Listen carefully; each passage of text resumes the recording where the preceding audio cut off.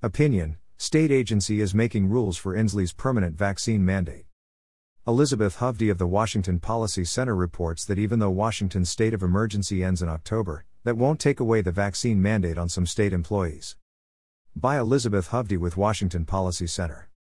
It's heartbreaking that in this third year of COVID-19, with all we know about the virus and the vaccine's strengths and limitations, there are still people fearing they won't be allowed to keep their livelihoods because of an outdated public policy that offers no demonstrable public health benefit. Washington State Governor Jay Inslee's COVID-19 vaccine mandate on some state employees, which is being made permanent via a governor directive, is not patient-centered and cannot take credit for Washington State's COVID-19 outcomes. It should be ended immediately.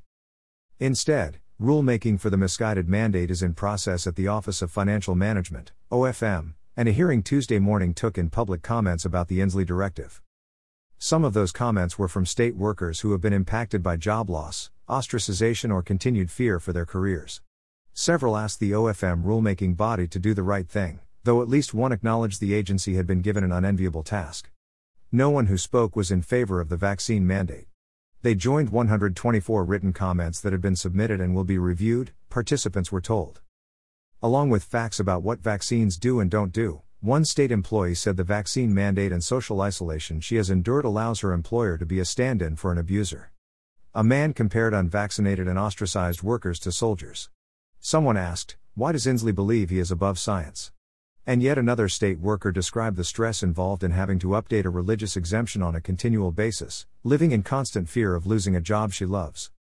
Less personal, but important as it could have consequences for all taxpayers, was a concern about the legality of the Inslee directive to make a COVID-19 vaccine mandate permanent.